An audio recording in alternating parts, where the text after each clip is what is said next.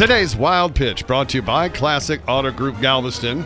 Rockets are playing the Spurs, so that means TNT and Charles Barkley are visiting San Antonio again. Uh-oh. You may remember a few years ago, Charles caught some flack for disparaging the women of San Antonio due to their love of churros, saying San Antonio had a lot of big old women. Well, this trip, Charles apologized. Or did he?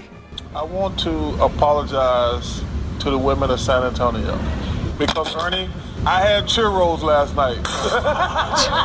I see what all the excitement is about. I see what they call the big old women down in San Antonio. Oh. Yeah, I'm looking at Charles, and I'm going to call it BS that he's never had churros before.